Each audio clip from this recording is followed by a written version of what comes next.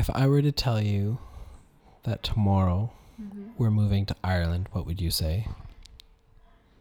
I'd ask if you were serious. And if I said yes, I'd say okay. Why? because I want to? That's not a good enough reason.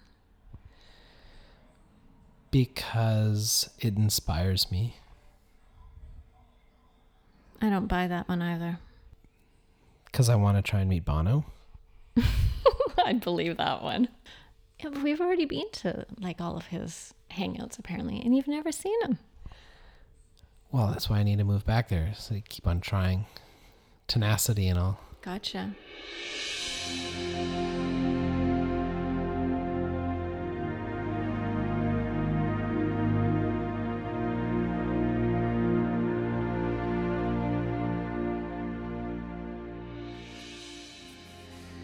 Hello from Brussels, or should I say bonjour, or maybe hello?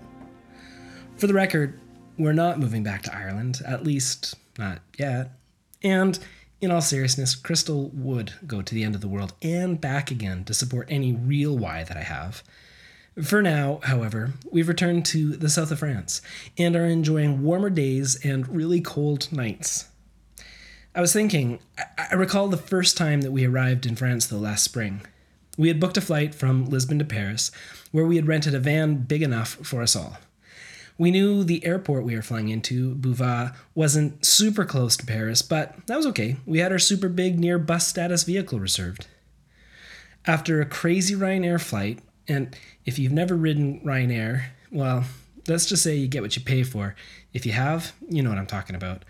We arrived and walked to the rental car area to pick up our van. I pulled my phone out just to see if I'd received any messages while we were in the air and noticed I only had E, which means Edge, which means early 2000s mobile data speed. Yikes. We got to the rental desk. The lady, she takes our name, a reservation number, and she says something in French not very kind to her computer and walks to the back to sort something out. At least, we were hoping she was sorting something out. Like I said, she didn't look very happy. She came back and said, with finality, "I'm sorry, it looks like we've rented your vehicle last night." "But I've already paid for it," I said. "It's not here. We rented it out last night. I'm not sure why," she responds. I felt like, at this point, she was just hoping I was just going to shrug and go away.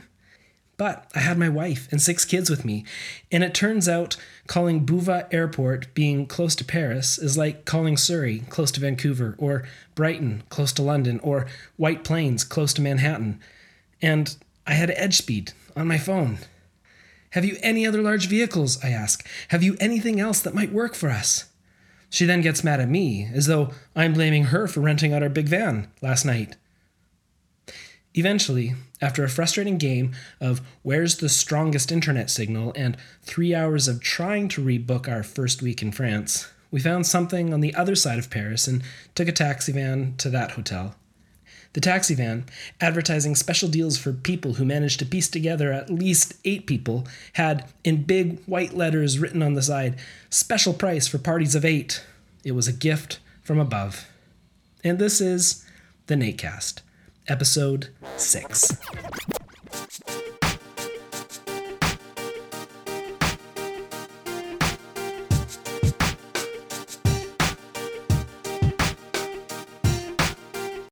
So I'm in Brussels this week, and I'm recording from my Airbnb room, which kind of reminds me of something a monk might sleep in. I attended a conference put on by the Safer Internet Center, a European association of safer internet centers around Europe. I attended another one of their events put on by the same group last month in Berlin. Most of the people attending have dedicated their professional life, and often a lot of personal time as well, to helping kids be safe online, while also providing invaluable resources to high-risk or vulnerable kids and teens. At the last event in Berlin, I was invited to attend as an honorary member of the Southwest Grid for Learning. The Southwest Grid, or as I sometimes like to try and call them, SWIFGL, are one of 3 organizations that make the UK's Safer Internet Centre. The Internet Watch Foundation is one, which has the incredibly difficult job of receiving tips about illegal or harmful content and then working with industry and law enforcement to get the content taken down. The other group, ChildNet International, which works with students and public to promote safer and smarter digital citizenship for students, parents, and teachers. I met them first whenever I was working with Disney, great group, and then Swiggle, aka Southwest Grid for Learning, which, amongst other things, they all do all sorts of things, manages a couple of critical hotlines, one for people to report revenge porn, sensitive images that were posted without the permission of the person in the image, and a helpline for teachers and professionals to get help dealing with challenging cases involving social media and, that kind of thing. Being part of these meetings, it was an honor, and I was reminded again of how important these organizations and these people are. It was also really wonderful to dig back into this world again. There are so many great products out there, as well as some that really aren't. And as I listened to the various researchers, thinkers, legislators, and social workers talk, the one thing that just kept on nagging at me was how fortunate the kids who have parents to help protect them are. There was this one conversation, this panel, about parental consent. That's the process of having verified parental consent, or parents provide permission for a child to use a product or services online. Like when your child signs up for Club Penguin, they would provide their parent's email address, and before that child was allowed to play Club Penguin, the parent had to open the email and approve their child's use by clicking on the approve link. There are different ways of obtaining parental consent, and there are all sorts of problems with the process. Thus, the debate. There's some new legislation coming into effect in Europe. It's called the GDPR. It's super fun. And it mostly cares about the way the EU citizens can expect their personal information to be treated by companies that collect and store their information. One of the pieces of legislation, bear with me here, it requires children under the age of 16 to get parental consent in order for their information to be collected at all. For products like Instagram and Twitter, it means that anyone under 16 will need to get verified parental consent. There's this other loose bit here which allows member countries to lower this to 13 if they want, but that's another conversation. As I was listening to this debate, I just kept on thinking how fortunate are the kids who this debate relates to, kids who have parents to get consent from and who care about their online behavior and safety.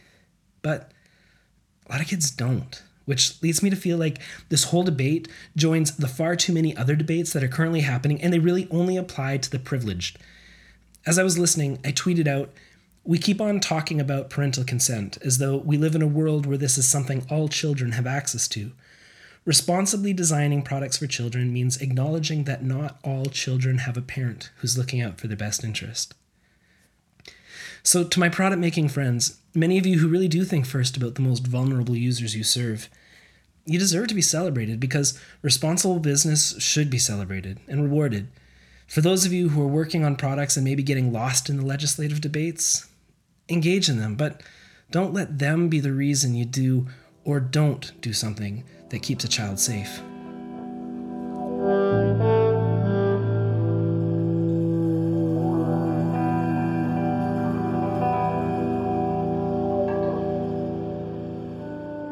Okay, so back to that conversation about moving to Ireland.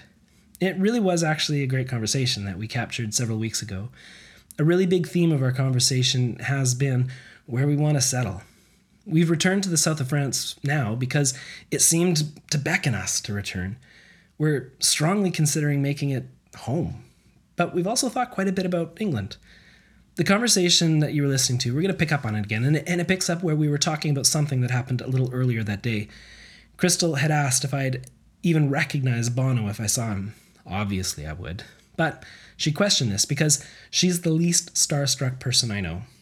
She made the craziest claim that she'd not even recognize anyone. And we laughed that the boutique hotel that she's going to open up one day will be the perfect getaway for famous people, as she genuinely won't treat them any different than anyone else because she'll not realize that they're anyone different. Anyways, that day, Crystal and the kids, they had been in a museum in Berlin, and the Blue Man Group was shooting a promo in the same museum. She thought they looked funny, but didn't think anything of it. I'd have gotten a little starstruck. I'm not like her. I couldn't even tell you a movie star name. Come on, that's not true. Well, I was just about to... Oh, Tom Hanks. Okay, so Tom Hanks. Anyone else? You'd recognize Reese Witherspoon. Reese Witherspoon. Definitely. You just butchered her name. Yes, that's her name. Aha, got her. Anyways, back to Ireland. So if I told you we were moving to Ireland tomorrow, my why would have to be good. But assuming I could give up a good why, are you saying yes easily because you don't think I could give you a good why, or yes easily because, sure, if I could give you a good reason, you'd be game? I think the kids and I would be more than happy to move anywhere that has a strong why. Yeah, that's really true. I think that's why we've been having a difficult time trying to decide where we want to kind of touch the soil again more deeply, is because of the strong why. I think so. I mean, I'm sure we could come up with reasons like why to go to England or why to go back to Ireland, but I think that none of those reasons as of yet feel so compelling to give up. I want to say meeting people and seeing places. I mean, I've had a pretty clear agenda in my mind of what it is that I want to see. We loved Ireland, though. We loved Ireland. Yeah, we've got really good memories there. It was wonderful to have people in our own home. That's definitely something that we all really, really miss, is having people in our home. Because this is nice, and I would say that that's even part of my hesitation, if I do have any, about going to Ireland or England, even though I've never been to England. I know you've spent so much time there, is that I feel like going to England is we're stopping traveling, even though I've never been there before, neither of the kids. Just kind of going back to a country that speaks English. I don't know. I mean,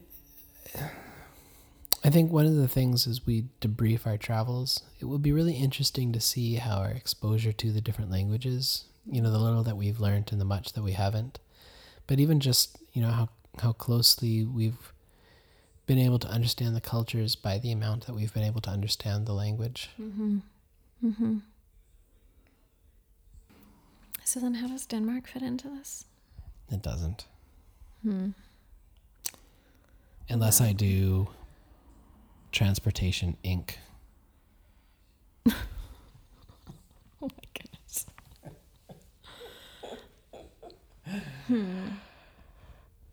Anyways, the search for home continues. And we're working on a new podcast called Home Inc. Oh my goodness.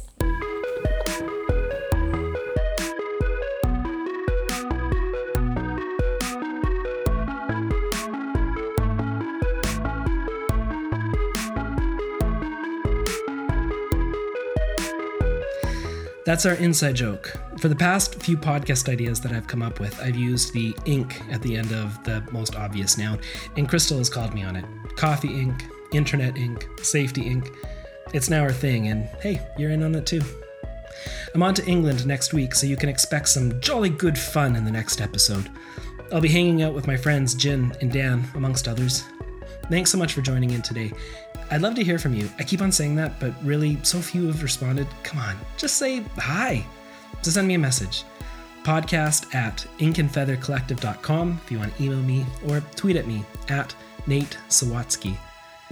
If you like where this is going and want to see it become more, consider becoming a patron at patreon.com/Nate Sawatsky. In addition to this podcast, I'm working on a couple of others. I'd love your support. In fact, it'd be pretty critical. Lastly, I was thinking about doing a Q&A section in the near future. People keep on asking what it's like traveling throughout Europe and what it's like traveling with kids, or more specifically, what's it like traveling with 6 kids. If you have some questions, well, you know what to do. I'll have links in the show notes so you can get a hold of me, but, podcast at Ink and Feather Collective, or tweet at me at Nate Sawatsky. All right, that's episode 6. Until next week, peace.